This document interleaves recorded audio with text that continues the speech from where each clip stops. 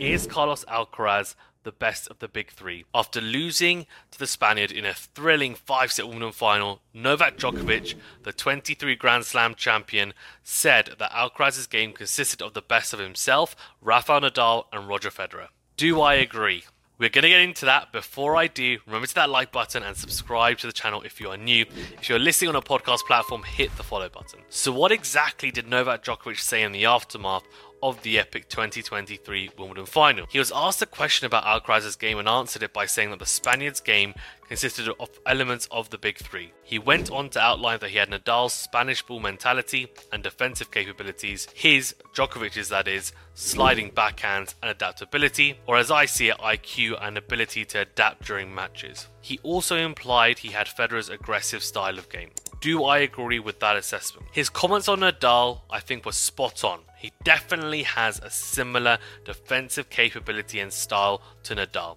He does not slide or get into almost split style positions like Djokovic or Sinner to defend. Instead, he relies on his elite athleticism and speed. He does have a similar competitive ball mentality that Nadal has channeled throughout his long, decorated career. The roars, the high jumps at the net, you can see why people see similarities. Now we come to Djokovic. Adaptability and sliding backhands were the two attributes he mentioned. Again, it's very hard to disagree with this.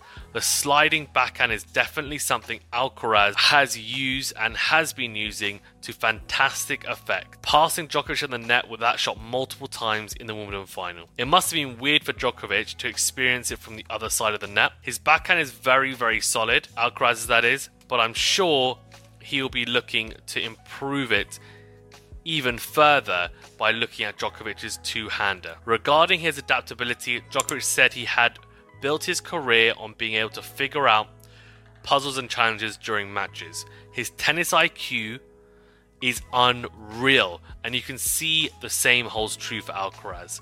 Despite being so young, he has a level of maturity that, as Djokovic mentioned, should mean he has long-term success in the sport on all surfaces. In terms of the now retired Roger Federer, a player Alcaraz has not had the pleasure of competing with, there are quite a few similarities in my opinion that Djokovic did not detail, and I'm sure Alcaraz would agree. When he burst onto the scene, everyone kept comparing him to Nadal.